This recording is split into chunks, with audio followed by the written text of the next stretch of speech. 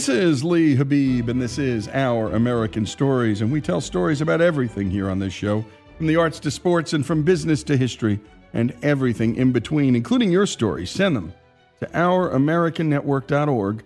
That's ouramericannetwork.org. Today, our regular contributor, Bill Brike, brings us a fascinating story about the day British troops finally left American soil after the end of the Revolutionary War. Here's Bill.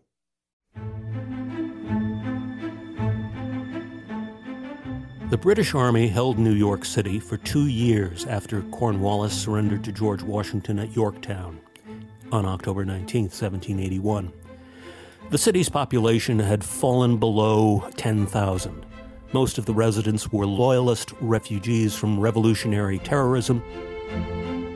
Accident, disaster, and the war had disrupted civic life. The Great Fire of September 21, 1776 had burned everything between Whitehall and Broad Streets, as far up Broadway as Rector Street and as far up Broadway as Beaver Street. Rents had risen 400% within the first year of occupation. The price of food and other goods and services 800%. The Provincial Assembly, City Council, and courts were dormant, although nothing indicates the politicians had stopped drawing their salaries. The city was governed by the British Army, and its government, in the absence of a free press, had become corrupt. Some New Yorkers made fortunes. Mr. Joshua Loring, who had pimped his blonde wife to General Sir William Howe to gain appointment as commissary of prisoners, became wealthy by selling provisions meant for prisoners of war on the black market. Others cloaked their sadism in the red coat. Captain William Cunningham, the provost marshal, commanded the jails and prison ships holding American prisoners of war. The Sons of Liberty had roughed him up before the war. He repaid the debt with interest. He enjoyed torturing people. According to Burroughs and Wallace's Gotham, Cunningham admitted to murdering as many as 2,000 American prisoners by starvation, hanging, or poisoning their flour rations with arsenic.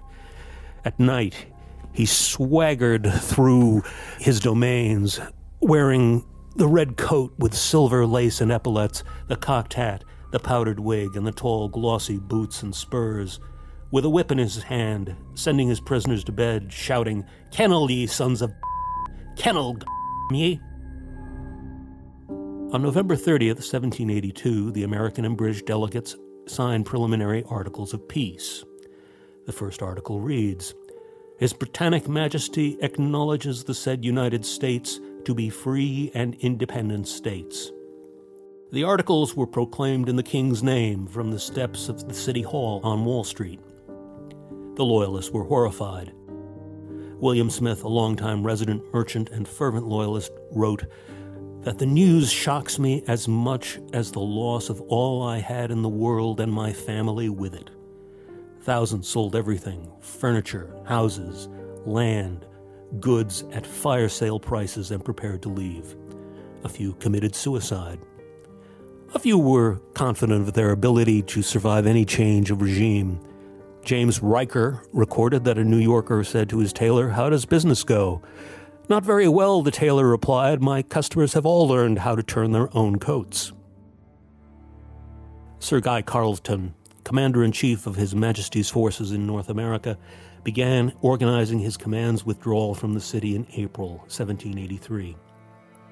Concerned about personal reprisals against the Loyalists, he held out until every Tory who wanted to get out had left.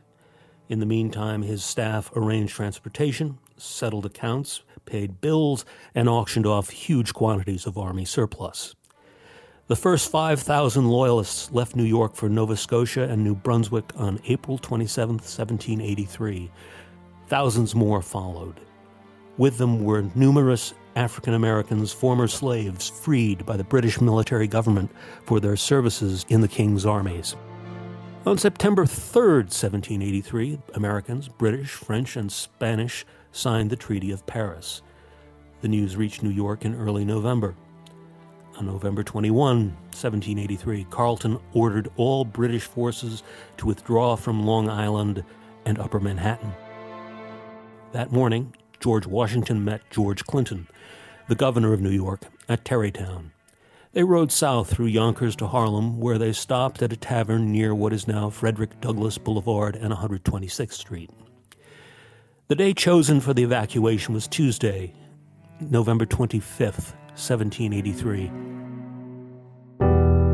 It dawned cold with a bitter northwest wind. During the morning, a Mrs. Day ran up the Stars and Stripes over her tavern and boarding house on Murray Street, its first appearance in the city since September 1776. Captain Cunningham, resplendent in red coat and white wig, pounded on the door. "Take in that flag," he roared. "The city is ours until noon." He then tried to pull it down. She belted him full in the face with her broomstick, bloodying his nose, and then dealt the captain such lusty blows as made the powder fly in clouds from his wig and forced him to beat a retreat. Washington had chosen General Henry Knox to command the American troops marching from McGowan's Pass, in what is now northeastern Central Park, into the city. Knox had been a bookseller, a dumpy, bespectacled little man who had read every book in his stock. The war transformed his theoretical passion for artillery, after all he'd read all the books about it, into practical experience. Behind the glasses and the big belly was the soul of a lion.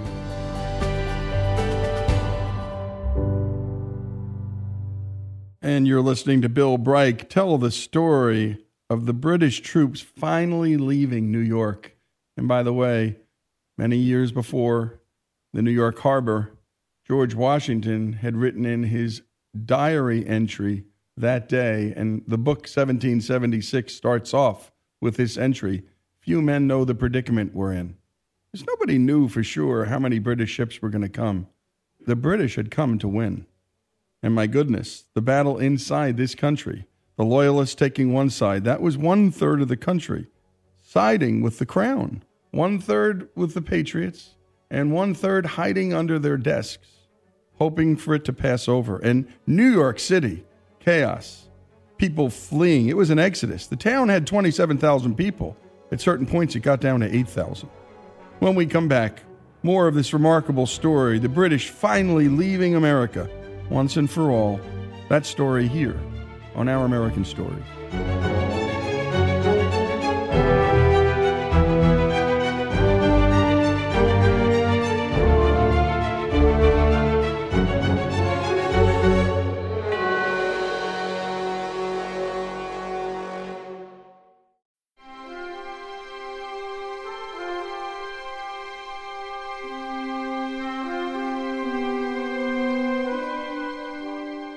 And we're back with Our American Stories and the story of Evacuation Day, the now forgotten holiday which celebrated the 25th of November in 1783. On that day, the British armies finally left the now free United States after the Revolutionary War.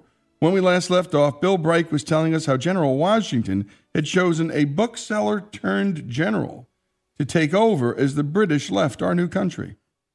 Here's Bill to tell us more about General Henry Knox.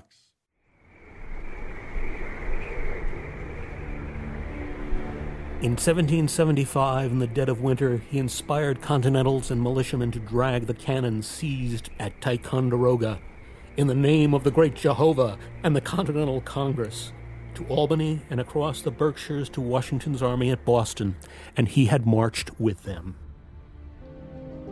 As a boy, I noticed a monument near my family's home in Latham, New York.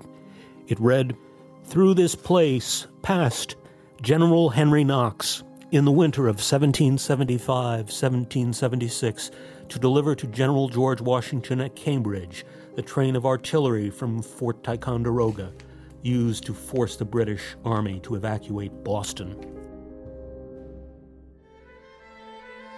Knox set out early from McGowan's Pass, heading a column of some 800-foot dragoons and artillery.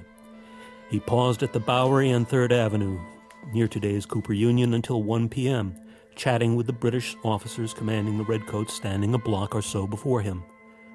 The last British detachments now received orders to move.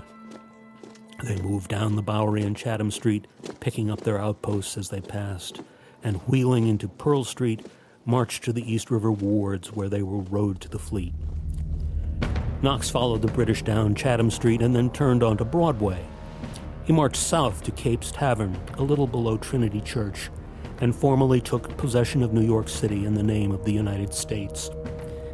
On receiving a message from Knox that he had done so, Washington swung into the saddle and rode downtown, Governor Clinton at his side.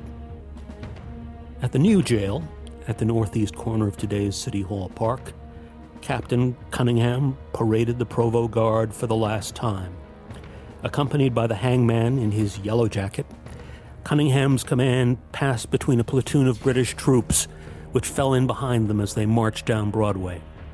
They and the City Hall's main guard thus became the last enemy forces in history to occupy New York City. Washington rode down Pearl Street to Wall Street and then went on Wall to Broadway. At Cape's Tavern, a group of citizens welcomed the commander-in-chief. An eyewitness said, "The troops just leaving us were as if equipped for show, and with their scarlet uniforms and burnished arms made a brilliant display. The troops that marched in, on the contrary, were ill-clad and weather-beaten and made a forlorn appearance.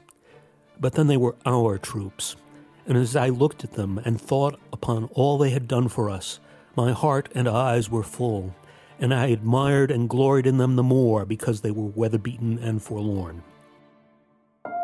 The British had left the Union flag flying over Fort George on the Battery. The halyards, the lines for raising and lowering the flag, were gone. The banner had been nailed to the staff, and the pole was greased, heel to truck, to prevent or hinder the removal of the emblem of royalty and the raising of the stars and stripes. The grease rebuffed all efforts to climb the staff. In the crowd was Captain John Van Arsdale, a New Yorker, revolutionary soldier, and peacetime sailor. Recalling Peter Goulet's hardware store about 10 minutes away in Hanover Square, he sprinted across town and liberated a saw, hatchet, cleats, rope, and nails. He began nailing the cleats into the greasy pole. He climbed a little, drove in more cleats, and climbed farther. Bit by bit, he ascended the pole. He reached the top. He ripped down the British flag and flung it to the cheering crowd. Then he attached new halyards and scrambled down the pole as the stars and stripes ran up it. General Knox's field guns began a 13-gun salute. As the colors went up and the cannon roared, the British weighed anchor and made for the open sea. That night, Washington and his officers met with General Clinton in Fraunces Tavern at Broad and Pearl Street for a feast of reason and a flow of soul. They offered 13 toasts to allies, friends, comrades living and dead, their hopes for their new country, and certain immutable principles. The next 9 days were marked by what one observer called good humor, hilarity, and mirth. Thus, at Governor Clinton's dinner for the French ambassador on Tuesday, December 2nd, 1783, his 120 guests consumed 135 bottles of Madeira, described as, "It may not look like much, but it can fell an elephant," 36 bottles of port, 60 bottles of beer, and 30 bowls of punch, while breaking 60 wine glasses and 8 cut-glass decanters. On Thursday, December 4th, Washington breakfasted with his officers in the long room on the second floor of Fraunces Tavern. Then the commander-in-chief rose to his feet, and there was silence. Most intelligent warriors who have written of their experiences, from Xenophon to William Manchester, admit that they fought not for king, flag, or country, but for the guys they were with. The revolutionaries were no exception. Washington said, "With a heart full of love and gratitude, I now take leave of you. I most devoutly wish that your later days may be as prosperous and happy as your former ones have been glorious and honorable." Then he could say no more. General Knox stepped forward, embraced him, and both men wept. At last, composure regained, the commander-in-chief went down the stairs, popped on his cocked hat, and strode into Pearl Street. The infantryman snapped to present arms. He acknowledged the salute. Then he walked west. Orders were barked. The column moved out behind him. Near the Battery, at the foot of Whitehall Street, a barge waited to take him to Paulus Hook on the New Jersey shore. From there, he traveled to Philadelphia, where he resigned his commission to Congress and returned to private life. November 25th was celebrated as Evacuation Day in New York for more than a century. But Evacuation Day was gradually overwhelmed by R.H. Macy's aggressive promotion of Thanksgiving, a rival end-of-November holiday. Around the beginning of the First World War, it faded away. Yet in 1983, through the support of Manhattan Borough President Andrew Stein, New York City commemorated the bicentennial of the evacuation. A parade marched down Broadway to the Battery, featuring hundreds of reenactors in the uniforms of the British and Continental Forces. The British Union flag was flying from the staff of Castle Clinton. Then Harry Van Arsdale, the Union leader, and direct descendant of Captain Van Arsdale, stepped forward to lower the British colors, which were presented to Her Majesty's Consul General, who kissed them. Van Arsdale clipped the stars and stripes to the lanyards and ran it up the pole. A dozen brass muzzle-loader cannon along the Battery began firing a salute, and the crowd cheered wildly. On August 16th, 1824, Marie-Joseph Paul Yves Roche Gilbert de Motier, Marquis de Lafayette, the last living general of the Revolution, the hero of two worlds, landed at the Battery to begin his tour of the United States. Tens of thousands were awaiting him. Among them was a company of veterans of the Revolution. The Marquis insisted on inspecting them and slowly walked down the line, greeting and shaking hands with each man. Lafayette took a second look at the last man. Then he smiled. "Van Arsdale," he said, "I remember you." Then the captain who had ascended the flagpole and the Marquis who had been a major general at 19 embraced. And we thank Bill Bright for that beautiful storytelling. And my goodness, well, that's why we do what we do here at Our American Stories. What we've lived through as a country, what George Washington did. And by the way, we have a special hour on Washington resigning his commission. Because as King George III said, if it's true that he did what they say he did, he's the greatest man that ever lived. No one had ever done anything like that. Win a war and then go home. And that's what he did. He won a war and went home. And that's what so many of these men and the women who sacrificed so much did. Washington returned to Mount Vernon only once during the entire war. And my goodness, go to ouramericannetwork.org and listen to that story of Washington resigning his commission. And we have the military historian at West Point, Sean Scully, on that, and an historian named David McCullough. You've probably heard of him. And the president of Hillsdale College, Larry Arnn. 3 different perspectives on this remarkable achievement. Evacuation Day, the day the British troops finally leave America in 1783. Put that on your celebration calendar, folks. What a great day, especially if you're New Yorkers. This is Our American Stories.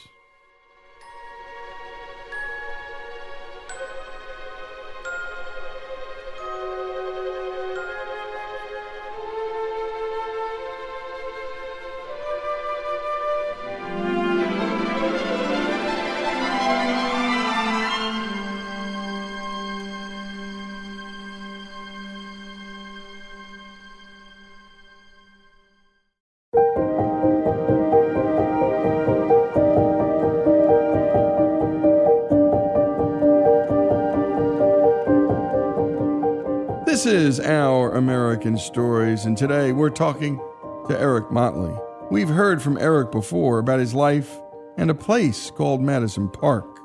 Madison Park was the first plantation to be bought by former slaves, and Eric told us that they came together and formed a community that would eventually raise Eric. Eric, in your book, you write, quote, "I have often wondered if it's somehow in African Americans' bloodlines to be good storytellers and good talkers, because by law, slaves weren't allowed to learn to read. I marvel all these years later how so many of the elderly people of Madison Park with no formal education used pitch, volume, pause, pace, crescendo, even a whisper, to make a joke or tell a story such as they did in Little Joe's backyard." Eric, who's Little Joe? Little Joe was the son of Big Joe. And Big Joe was really the first barber I ever knew. And we would go to Big Joe. His name was Joseph Simon, the senior.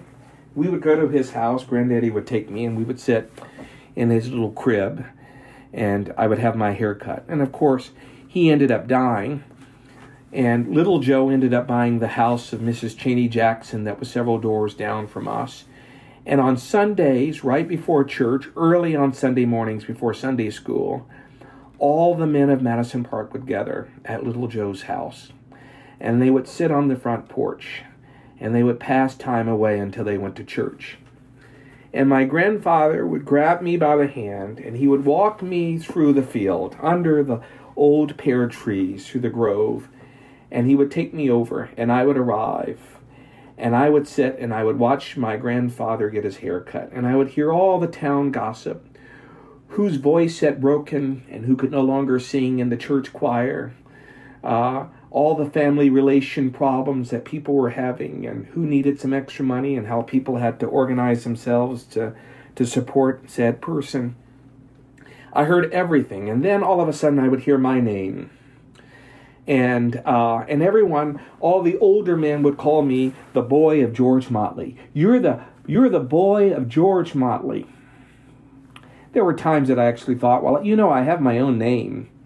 And now in retrospect, I realized that one of the great joys that I derived in my childhood was being associated with this incredible man that everyone knew by his full name as George Motley. And young man, get up in this chair. And I would climb up in the chair, and Little Joe would put a cape around me, a barber's cloth. It was a sheet or a towel from the house. And he would proceed cutting my hair. And he would say, how do you want your hair cut today? And of course, it was a question that the answer was already known, because he had been cutting my hair for years, and there was only one hairstyle that he knew how to give everyone in Madison Park. And so my grandfather would say, the same cut, Joe. And Joe would proceed. And I would hear all of these people pass the time away. I don't write about this, but my grandparents, of course, required me to give recitations at the dinner table. My grandfather would say a prayer. He would turn to me and he would ask me if I would recite something, a poem by Robert Frost or something by Langston Hughes. And so every meal was preluded with a prayer and some recitation. It could have been the Declaration of Independence, but I mention that because always at Little Joe's house, when I got out of the chair, someone would say, recite something for me, George Motley's boy. And in that moment, the spotlight would be on me, and I would have to stand, and I would have to recite something. And in our little church, Union Chapel, there was only one Bible up on the altar, and it was the King James Bible. And the King James Bible was, as you know, so compacted with these and thous and whether tos. And we just had to learn the whether tos and the these and the thous. And I would always be asked to recite the 1 Corinthians 13.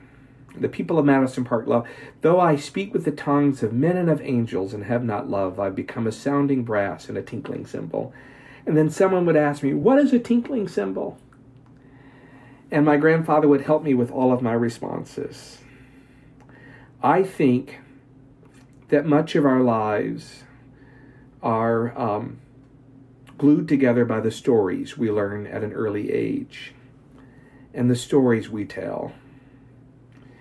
And if they're beautiful stories and stories of hope and stories of reconciliation and stories of forgiveness, we tend to carry those stories with us, and we tend to live into those stories, and they become our stories.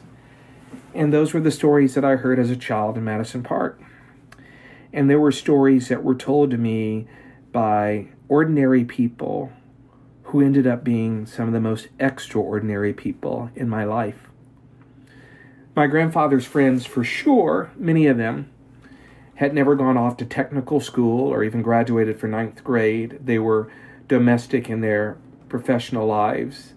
They were plumbers, and they had farms that they managed, or they worked on construction sites. My grandfather started to alternate his friends to take me to the Montgomery Public Library, and on Saturdays, my grandfather took great pleasure driving me into the city of Montgomery. We were in city limits, but barely, and he would drive me to the Montgomery Public Library. Mind you, this was a library that my grandfather never would have been able to go into. My mother was not allowed to go into the Montgomery Public Library because of racial laws at the time. And so I was the first recipient of this gift of being able to go through those bronze doors at the Montgomery Public Library, to ascend the stairs and to sit at the reading tables and to check out books. And one of the most beautiful memories is my grandfather asking other friends of his to drive me. And they would drive me on Saturday morning, most of them never having even been to a library. And all of them just sitting out in the parking lot waiting on me, 2-3 hours of being in the library, and just having enormous satisfaction and pleasure in knowing that I was able to do something that they were not able to do, or had not been able to do. And they would always ask me when I would come out and get back into the car, "Tell me what you learned today. Tell me a story." And one of the greatest compliments was for me to hear Nebo Johnson or Mr. Van or Mr. Ray later tell that story to someone else. And we're listening to Eric Motley, author of Madison Park, A Place of Hope. Go to Amazon and the usual suspects, buy this book, share it with friends. It's a remarkable story, not just about a town, but my goodness, a very special town. Madison Park was the first plantation to be bought by former slaves. And Eric, well, he weaves intergenerational storytelling of an African-American community and how it raised him.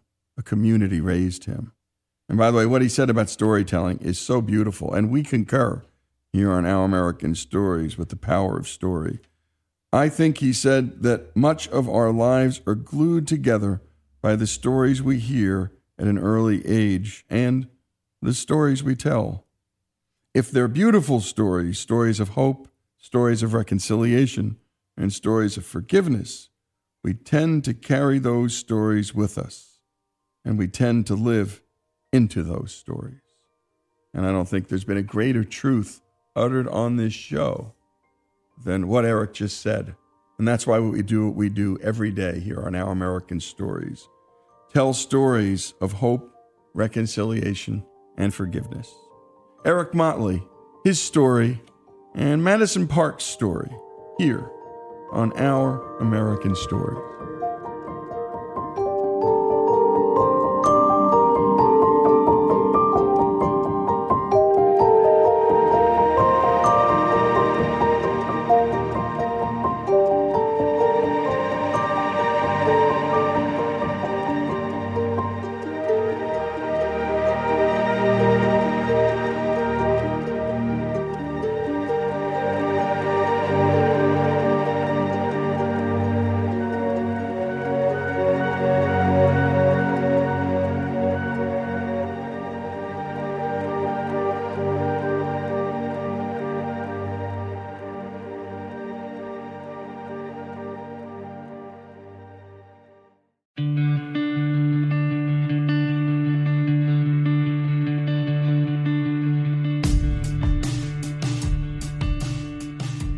This is Our American Stories, and we continue now with our Opportunity America series that's sponsored by the folks at Koch Industries.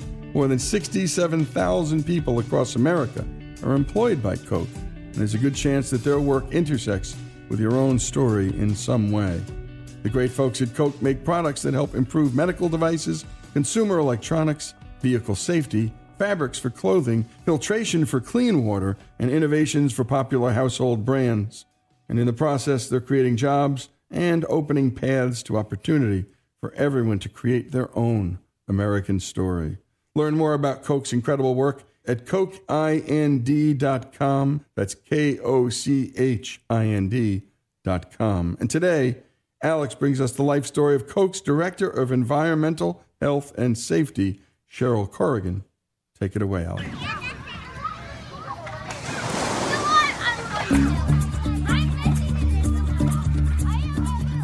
Cheryl Corrigan's life started out as a river rat along the St. Croix River.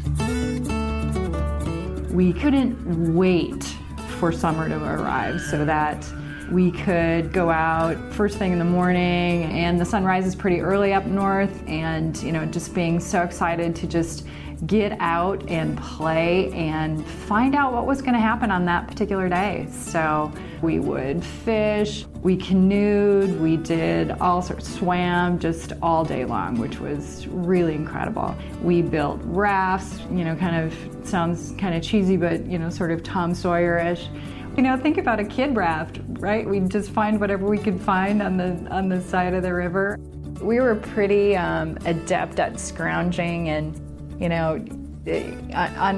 riverways, any kind of moving water, there's always wood that comes downstream, whether it's, tree branches or actual wood from folks' docks or other stormwater kind of carried bits of pallets. And so we always found something. That the hard part was actually getting it to stick together.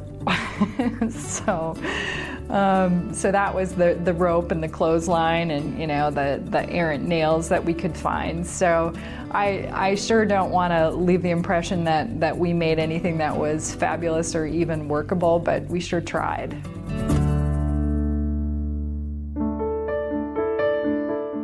My dad was a history teacher, and his specialty was American history, and he was very enamored with the American Revolutionary period and kind of how the frontier was opened up after the revolution in the early 1800s, and he did a lot of research on a particular American frontiersman, George Rogers Clark, who was actually related to the Clark of the Lewis and Clark expedition. But at any rate, so George Rogers Clark was this really amazing frontiersman. So my dad, when we were little, would take us out to state parks, again, kind of along this river corridor, and he would set little clues on the trail so that we could ultimately find him or, whatever surprise was at the end of the trail. So he was trying to teach us how to be good outdoorsmen and woodsmen by looking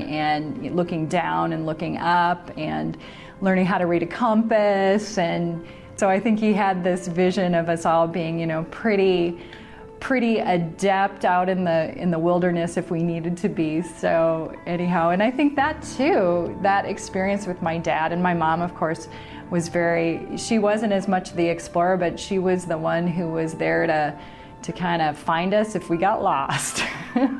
So anyway, but I think that experience was really important to me. So being outside and, just being in the environment, then also, kind of being an explorer really led to me wanting to be a geologist and a scientist in particular. I mean, there were so many things to look at, and by my dad, kind of setting up these little hikes with clues, it really taught us how to be better observers in a fun way, right? It wasn't like, okay, kids, we're going to go out on a science hike.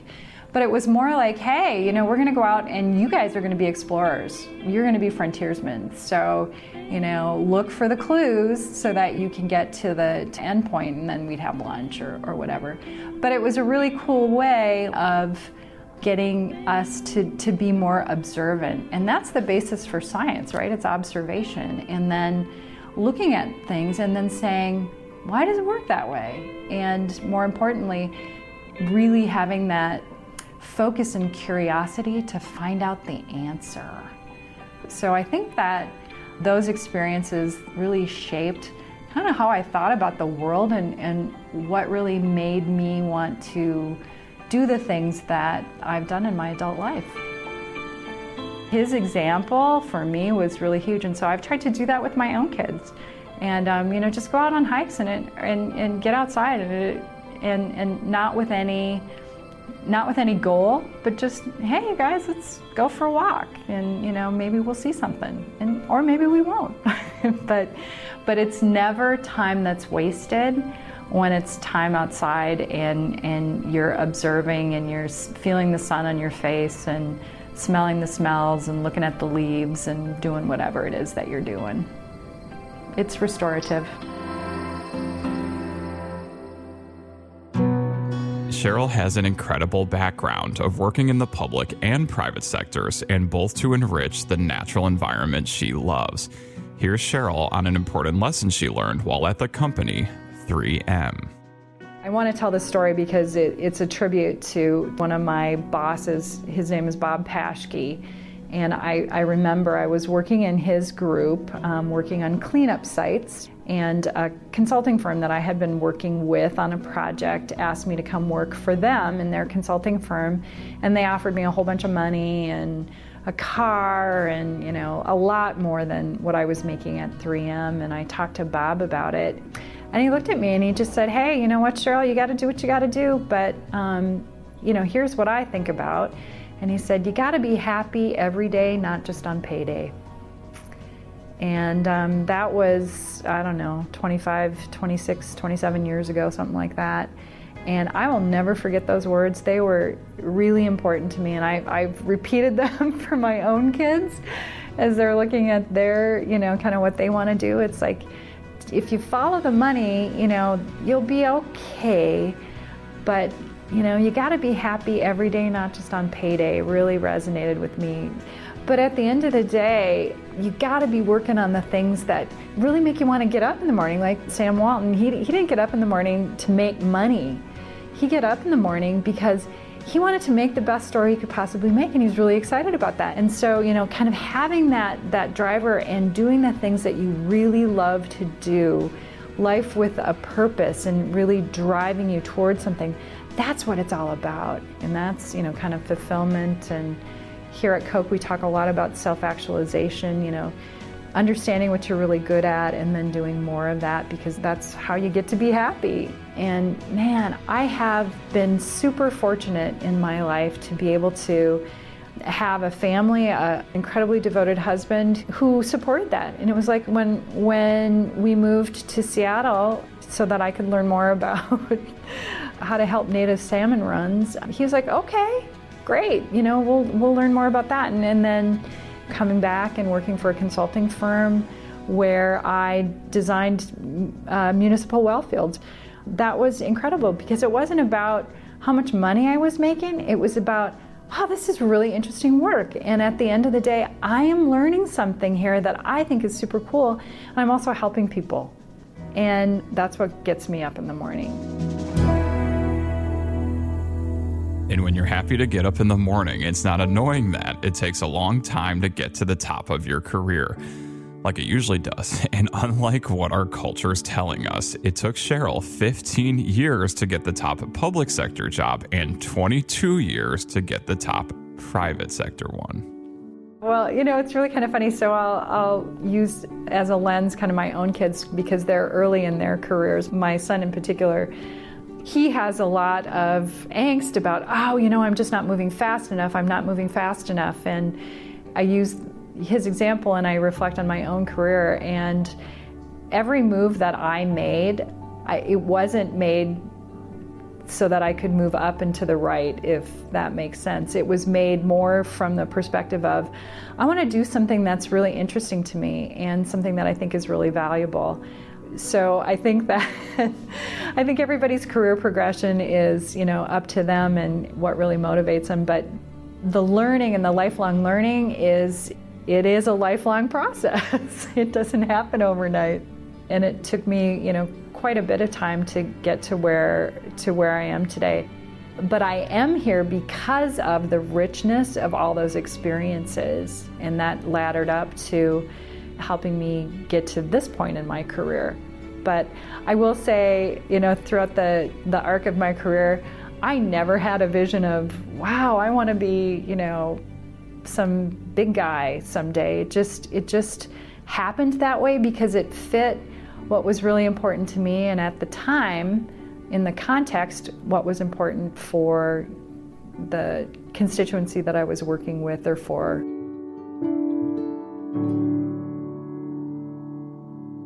And great job as always on that, Alex. And also a special thanks to Cheryl Corrigan for sharing her story, our Opportunity America series. And my goodness, her experience as a river rat along the St. Croix River. It's a river that runs 125 miles long between Wisconsin and Minnesota. And so many Americans enjoy these spaces. And what she said about her experience as a kid exploring and enjoying nature, well, that's why I live where I live. Cheryl Corrigan's story, an Opportunity America story, sponsored by the great folks at Koch Industries, here on Our American Story.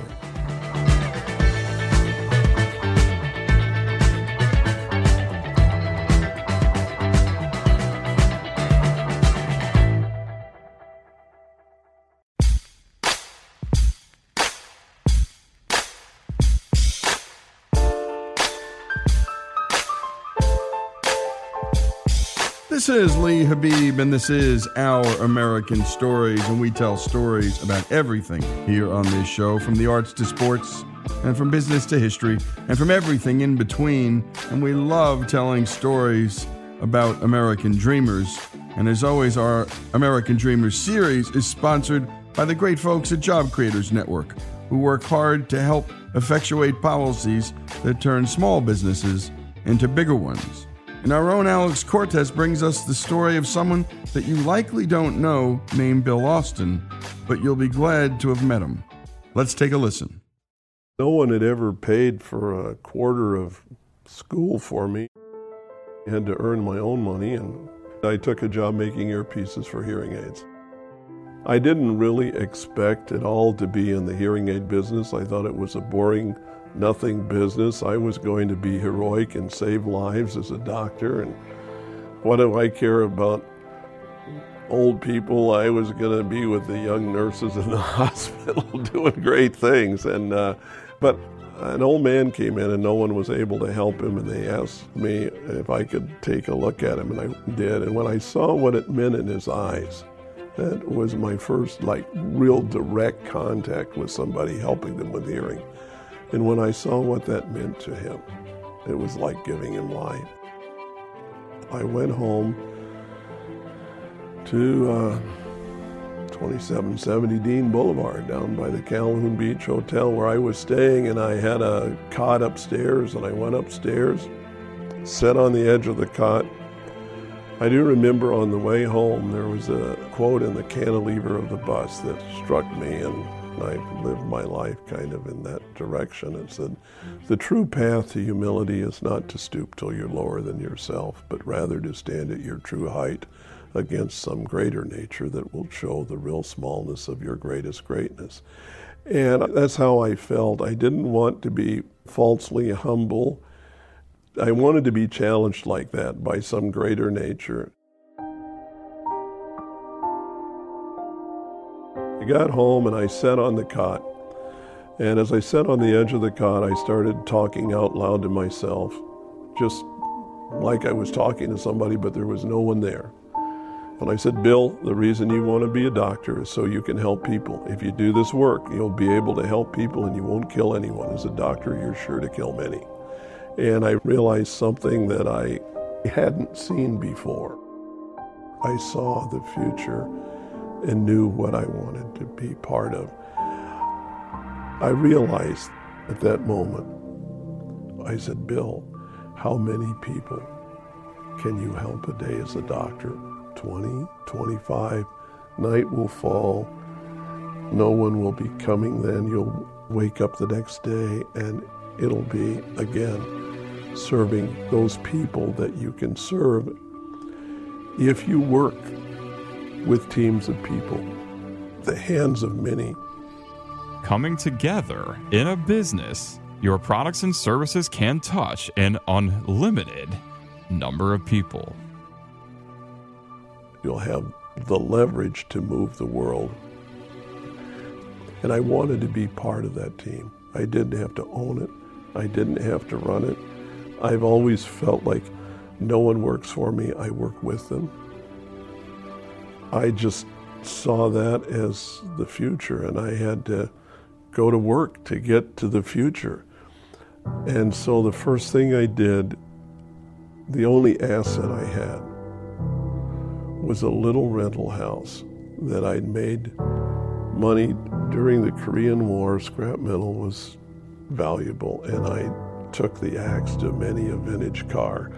I chopped them up and sold them for scrap, and I made enough money to invest in a little rental house. And that's all I had, was that little rental house.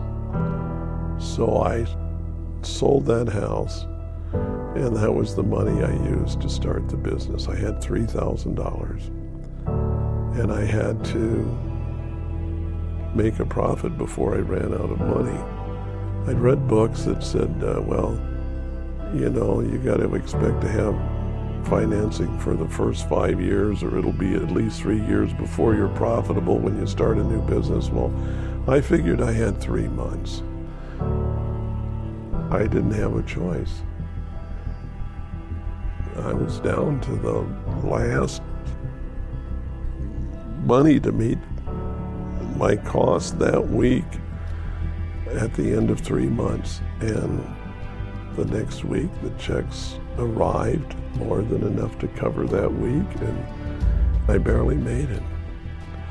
I'd receive an order. I said, you know, hearing is the connection to the family and life, and who knows, this might be a graduation or a wedding of a child or something for this person's hearing aid that we're servicing. So at the end of the day, the last pickup of mail was about 5:30 or so in front of our facility. If there was one order that was completed after the mail pickup, just even one order, I would always put it in the car, drive it downtown to the main post office, go to the back up on the dock, ask the guys working there which box was going out, which was being processed next, and I would put it in that gurney to make sure that that hearing aid was moving back to the person who needed it. There wasn't as much profit in that transaction as the gas that it took to go there and come back. But to me, the most important thing was to not let down someone who trusted me with that service, and I wanted to do the best I could every single time. And I got stacks of letters from people saying they never received service like this, and the word spread. And so our business grew rapidly. And what a voice Bill Austin's. And it's like so many of our American dreamers' stories. Starting out with nothing. Taking that little rental house and taking a chance. And in the end, really providing a service to people, changing their lives. Hearing aids doesn't seem so glamorous. It didn't seem so glamorous to Bill. And when we come back, we're going to continue with Bill Austin's story. He's the founder of Starkey Hearing Technologies. His story here on Our American Stories.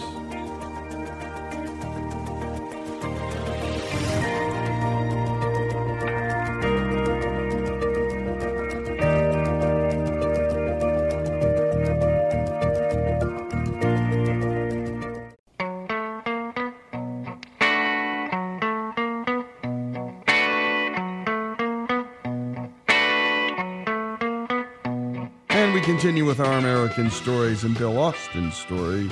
And Bill picks up things with the story of how hearing loss used to be addressed many decades ago. The cupped hand, a horn from an animal, the wide surface of a fan, the sound would strike it and you could hold it in your teeth, and the vibration would go through your teeth and stimulate the other ear. There was acoustic chairs that would pick up, like in lion's mouth, the sound, and you could have a discrete tube you'd stick in your ear. There hearing canes people would walk with, and then they'd hold their cane up and try to talk to you. There are all kinds of non-electric things made in the 1800s. At the turn of the century, Miller Reese Hutchins in Mobile, Alabama, had developed the Acousticon, an electronic hearing aid, which was used at a coronation in Great Britain. They were A and B batteries. You'd strap something on your leg, you'd have something under your clothes, and then you'd have a giant microphone, which would be about that big around, you'd wear outside on your chest to hear with, and big, thick black cords running up to the ear. And so the aids used to be large. Sometimes you'd carry them. Some of the electronic aids you'd have two people carry and put it in a room for a businessman to sit there and talk with. And then the transistor was developed in the 50s, and hearing aids were one of the first things that transistors went into, actually. That made it possible to make them a lot smaller. We made eyeglass hearing aids that Eleanor Roosevelt wore in her glasses, the Otarian. Big, thick, huge bows. No one was supposed to know. I mean, the things were so thick. They were thick. And, you know, they won't know I wear hearing aids because they're in my glasses. I don't know who wouldn't know. And they had barrette models that you could hide in your hair, and earring models that were big, clunky-looking earrings that would clip on your ears, and different ways to try to make hearing aids discreet, and they were pretty big.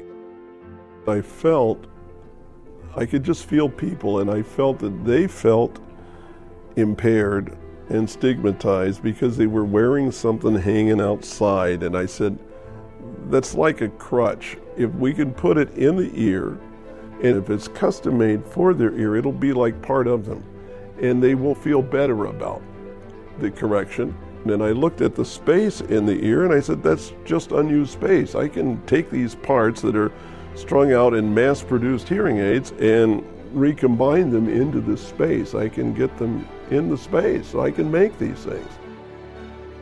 In 1961, I made the first really nice in-the-ear hearing aids. And that was considered, kind of revolutionary at the time. And people would call it an invention. I never called it an invention. As far as I was concerned, I was just reconfiguring components to fit in space that happened to exist in the ear. Hearing Aid Magazine asked me in 1979, what will be the future of the hearing aid business? And I said, there is no future, because in the future, we will really be in the communication business, helping people communicate across barriers of language, distance, noise, to help people with normal hearing communicate and function better. 39 years later, in August of 2018, Starkey unveiled Livio AI, a hearing aid that does just that. Translate 27 languages, forwards and backwards. Russian to English, English to Russian, it doesn't matter. Starkey's relentless pursuit of innovation in service of their fellow man has led the company to grow to $650 million in annual revenue, making it the largest hearing aid manufacturer in America, and leading Forbes to estimate Bill's personal net worth at $2.5 billion. If I had to go to work for money, I'd stay home. It doesn't motivate me. It does not motivate me. I'm not interested. I haven't ever been interested. I knew it's unhandy to run out of it, and you have to treat it with respect and not waste it.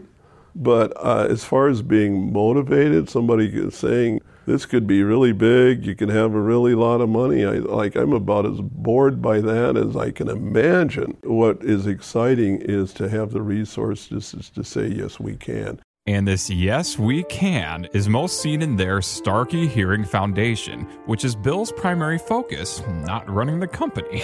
They've given the gift of hearing to those who can't afford it in over 100 countries and to over 1 million people so far.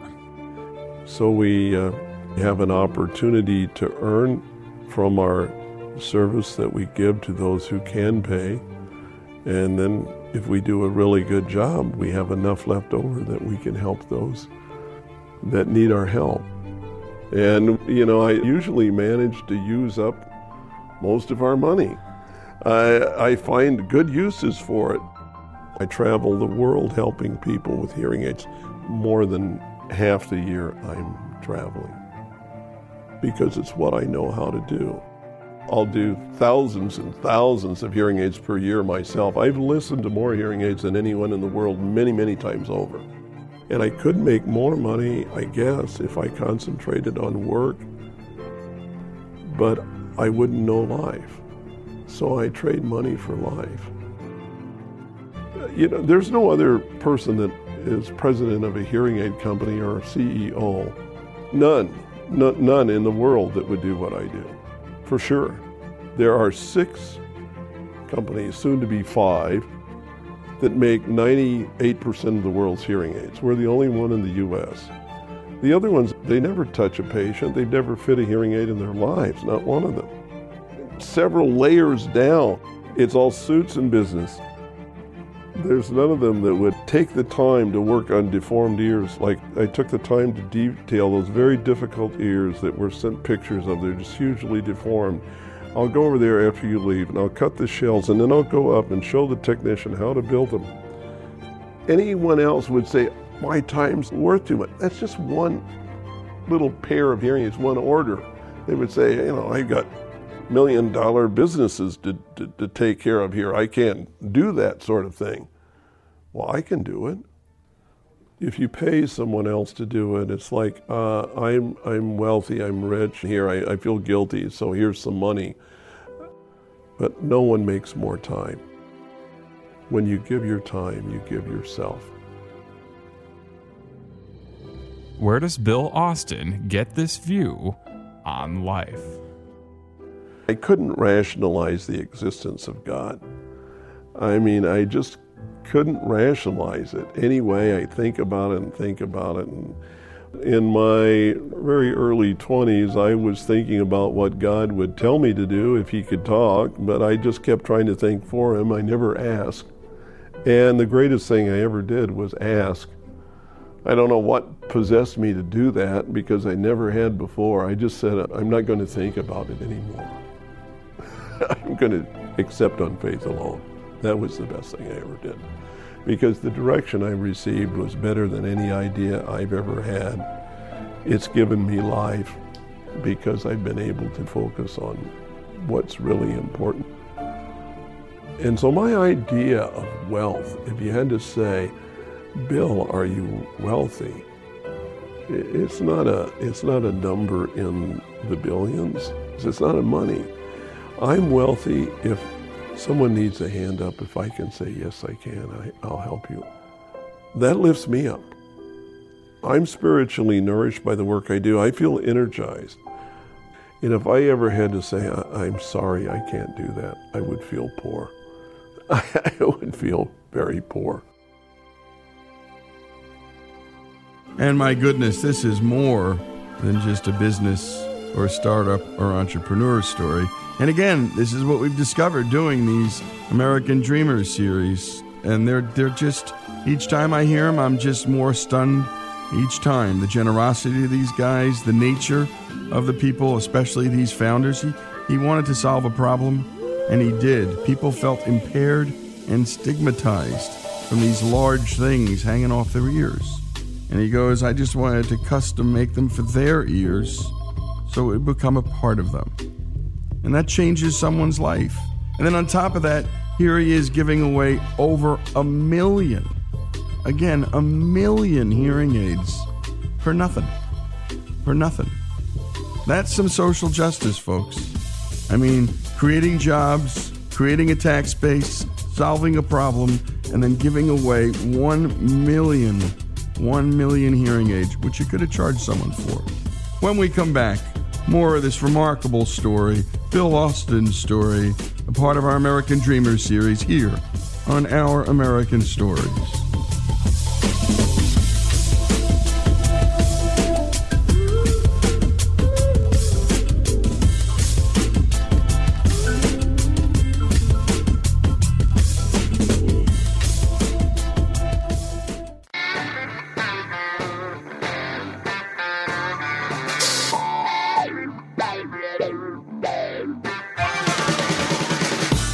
And we're back with Our American Stories and Bill Austin's story, the billionaire hearing aid CEO who spends most of his time fitting hearing aids on individual customers.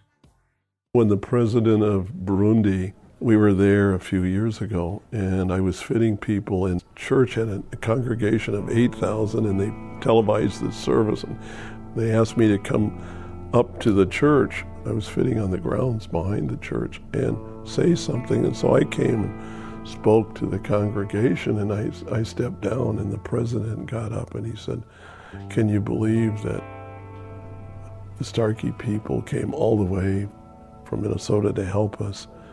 And he said, and Bill Austin left his, and I knew the next word before he said it. I knew he was going to say he left his family to be with us. And I said, no. And he goes ahead and says family. And I said, no, that's wrong. I didn't leave my family. I came here that I might know the rest of my family. And that's just the way I feel. That came out of me without me thinking about it. I had no control over my voice. This is the president of the country, and I'm interrupting him when he's talking on TV, and I'm in the audience. I was headed out the door to go back and fit hearing aids, and all of a sudden I just started shouting, "No, that's wrong. I didn't leave my family." Juarez, Mexico used to be one of the most dangerous border cities. When it was at the height of its bad problems, I went there, and a woman came into this hospital where we were doing the mission with her grandson, who was about 13 years old. She said, "I've been waiting a month for you to come." She didn't live there. She lived quite a ways away. And I said, "Well, why didn't you go home?" And she said, "I couldn't because I might have missed you." And she said, I can't live much longer. And my grandson won't be able to take care of himself if he can't hear. When I had the boy hearing good, you should have seen that woman's face. It went from all of this weight of the world on her to just total light. It was like she was happy that she could die. To see someone truly happy that they could die. She had been willing herself to stay alive because she knew her grandson, who was an orphan, couldn't take care of himself. He had no one else.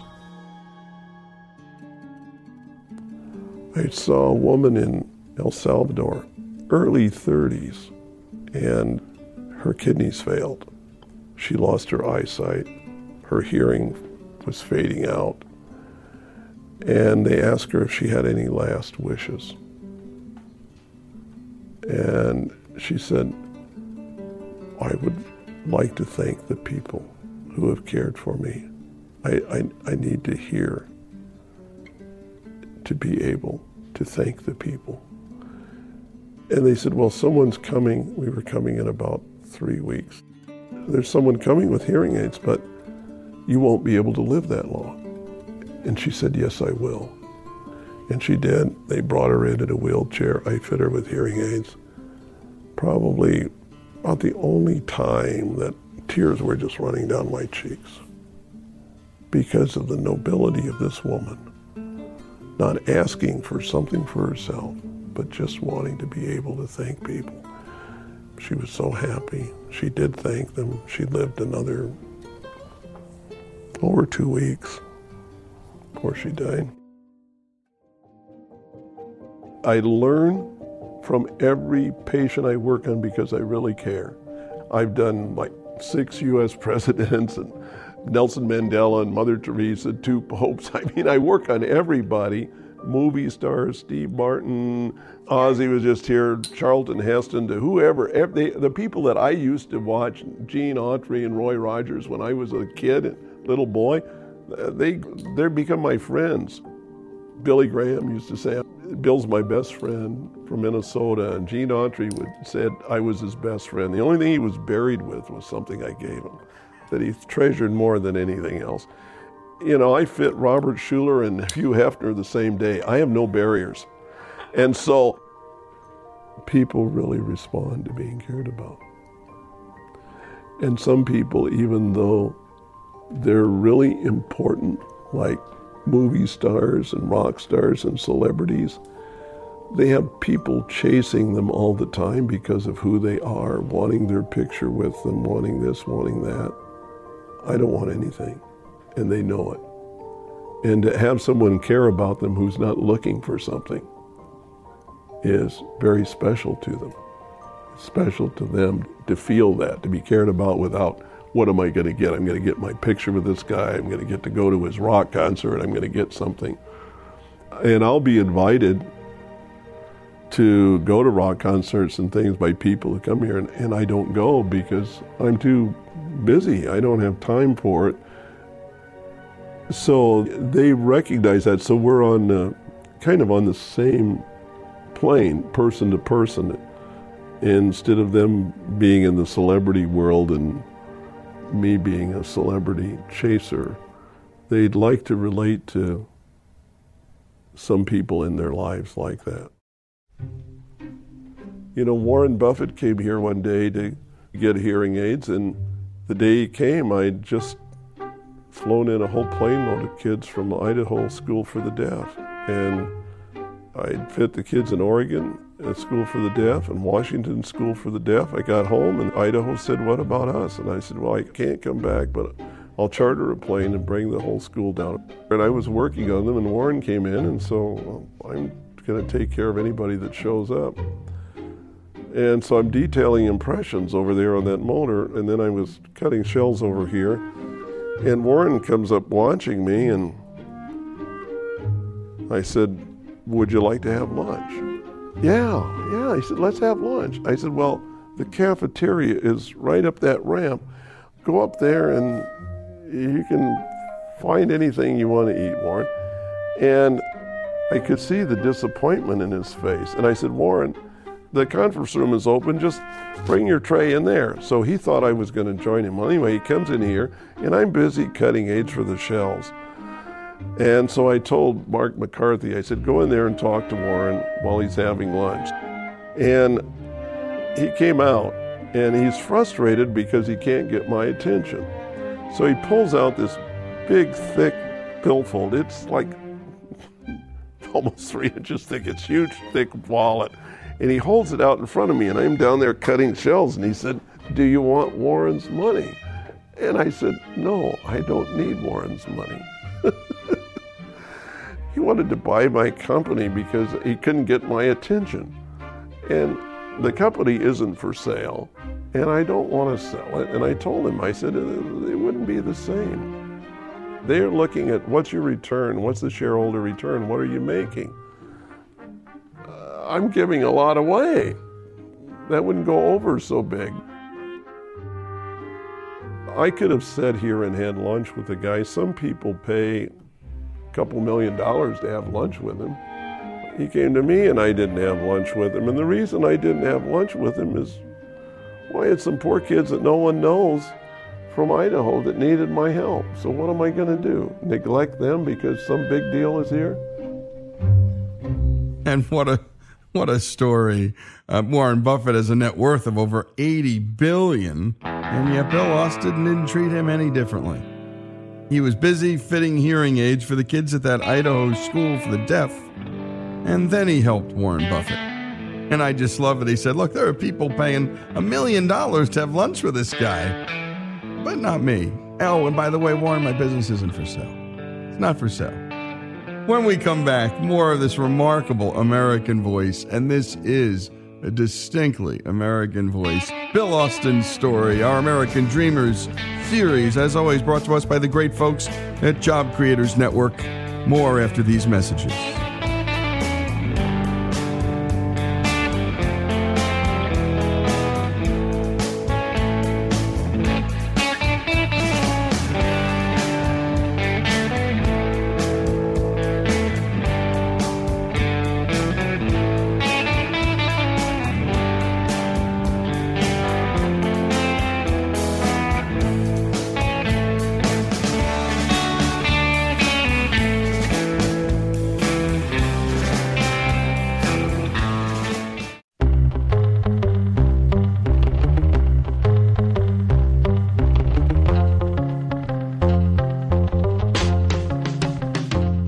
we continue with Our American Stories in the final portion of this remarkable life story of Starkey Hearing Technologies founder, Bill Austin. Well, I think the shaping of my life began with my grandparents, living with them during World War II. My parents were off working in a munitions plant in another state. But I asked my grandfather about his father, who died when I was a baby. And he said, well, the thing that struck him about his father wasn't what he did as much as the way he did it. He said, for instance, when he was 8 years old, some people moved in 3.5 miles from them, and his father heard that they had children, but they had no cow. And he told his son Franklin, my grandfather, which was his youngest son, and the most expendable, he said, Frank, those children will need milk. You take our best cow and walk her over there so the children will have milk. And Frank did that, my grandfather, and he came back, and he said what he noticed was he never mentioned ever to anyone anything about giving those folks a cow. And that struck him. He said he noticed that he never sought the people out to say, I'm the great guy that sent the cow to you. He said it was simply a matter for him that the children needed milk and he had more than one cow, so he could help. So as he told me about his father was an orphan in the Civil War. His family had been massacred by raiders, and they'd burned the farmstead to the ground and stole the horses and cattle. And this boy had run into the bushes at 5 years old. He was the only survivor. He didn't even know what state they came from. The only thing he knew was his name. He had nothing, he had no one. The lieutenant, when he saw he was the only survivor, stopped the pursuit and took him to a place of safety on the James River, to a mill, the first place he could drop this boy off safely, with a miller that had one leg called Peg Leg Nelson. And Peg Leg let the boy sleep in the mill and work for his keep. And so he made him a bed of straw in the mill, and he worked there until he was 15 years old and was never paid a cent. But in those days, at 15, it was time to leave and strike out on your own, and he didn't know what to do, how that could happen, because he had no money, no place to get started, knew no one, and the lieutenant who found him, it so happened, passed away. And the lieutenant had willed this boy the land he earned for serving on the Union side in the Civil War.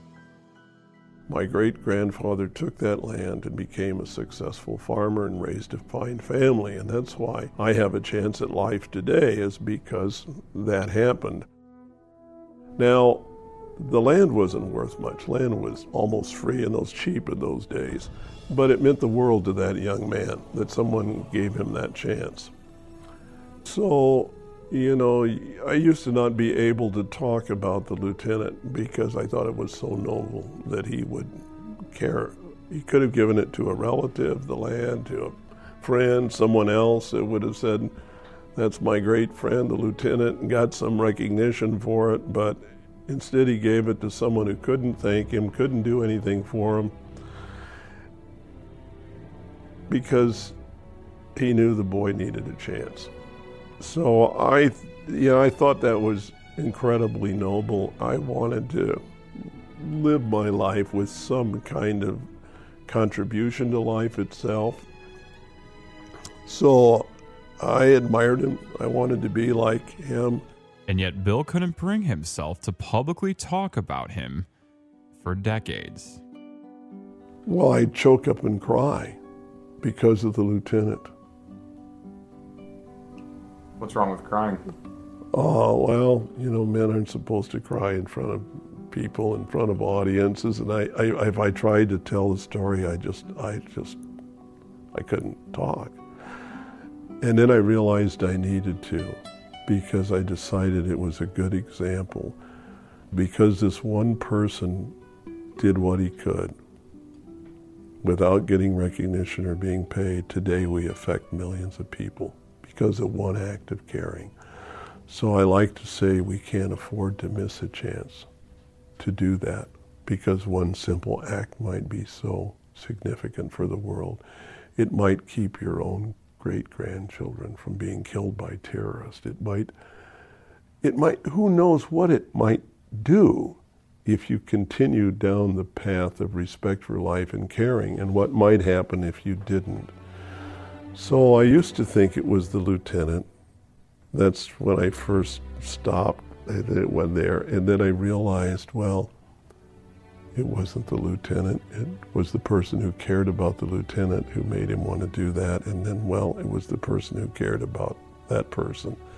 And then I realized it went all the way back to his love. God's love. That he gave us, that started the whole thing. That's what makes people different. That's what gives us our true humanity, is that spiritual enrichment we get from knowing God's love. And I believe that's why I was told that my responsibility was to reflect, use hearing to reflect his love so people might know him. I think you know him from feeling that caring through other people, not directly. It's through people. So that's my idea. I'm not saying that I know. I'm not a preacher. I don't want to be a preacher, and I don't want to say that that's what God is telling anyone to do. I just know that's what I feel.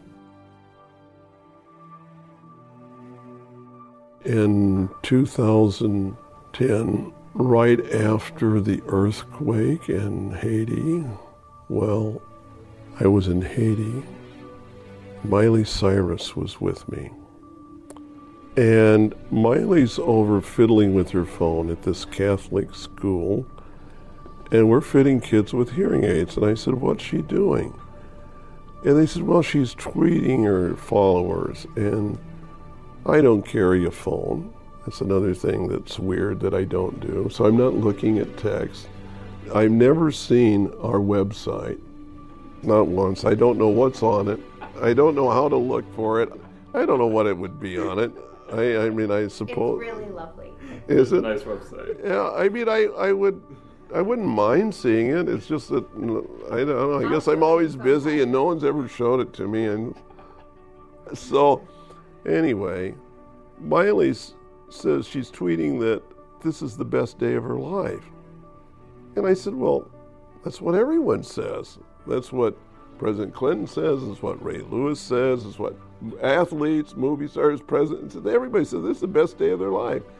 Ray Lewis, right after he won the Super Bowl in New Orleans, and he was the most valuable player, and he goes on a mission with us in March. And he said, I've been given a job by ESPN, but this is the best day of my life. I want to do this. This is, I've never done anything that's good. We're in Tanzania in Africa. They all say that. And so I said, well, that's what everyone says. And I started thinking, millions of followers, that's it. Because I felt like a failure. The Twin Towers go down, there's terrorism here and there around the world, and I felt like I was losing ground, like we weren't reflecting light as fast as the darkness was encroaching, and I wasn't going to get the job done. And then I realized, I said, hey, with this, we could affect a consciousness shift with so many followers that admire these people and think about what they're saying. We could compound the message to more and more people and try to get more and more people addicted to good virus. And so I thought that I see the way. So I went home from that experience and I started thinking virtually every day, I really like my job. And I think I know how to do it now, if I only had more time. I wish I had more time, but I would never pray for it because I thought I had no right to ask for anything for myself. Because my only prayer every day in the morning before I would leave to work would be for his direction so I might serve better than I've ever served before. God's will be done. And great job, as always, to Alex. He does a superb job on this series. And thanks again to Job Creators Network. And they work hard to fight for the policies that help small business owners grow and hire more people and have more impact on the world. And my goodness, there was just so much here to unpack. But what we did learn here is the power of a story, folks. Him listening to his grandfather, the grandfather telling him about this lieutenant. And never having met this man, he wanted to be like this man.